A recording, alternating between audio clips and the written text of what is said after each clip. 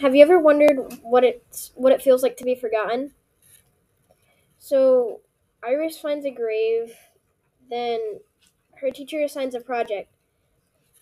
So, Iris tries to do a project on the graves.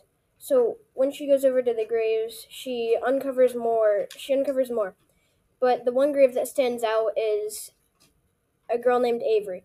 She is apparently a forgotten girl from earlier. She was one of I think nine.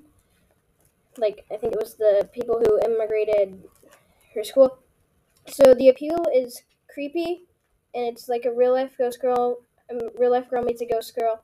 So supernatural and recommendations to anybody who likes books or the supernatural.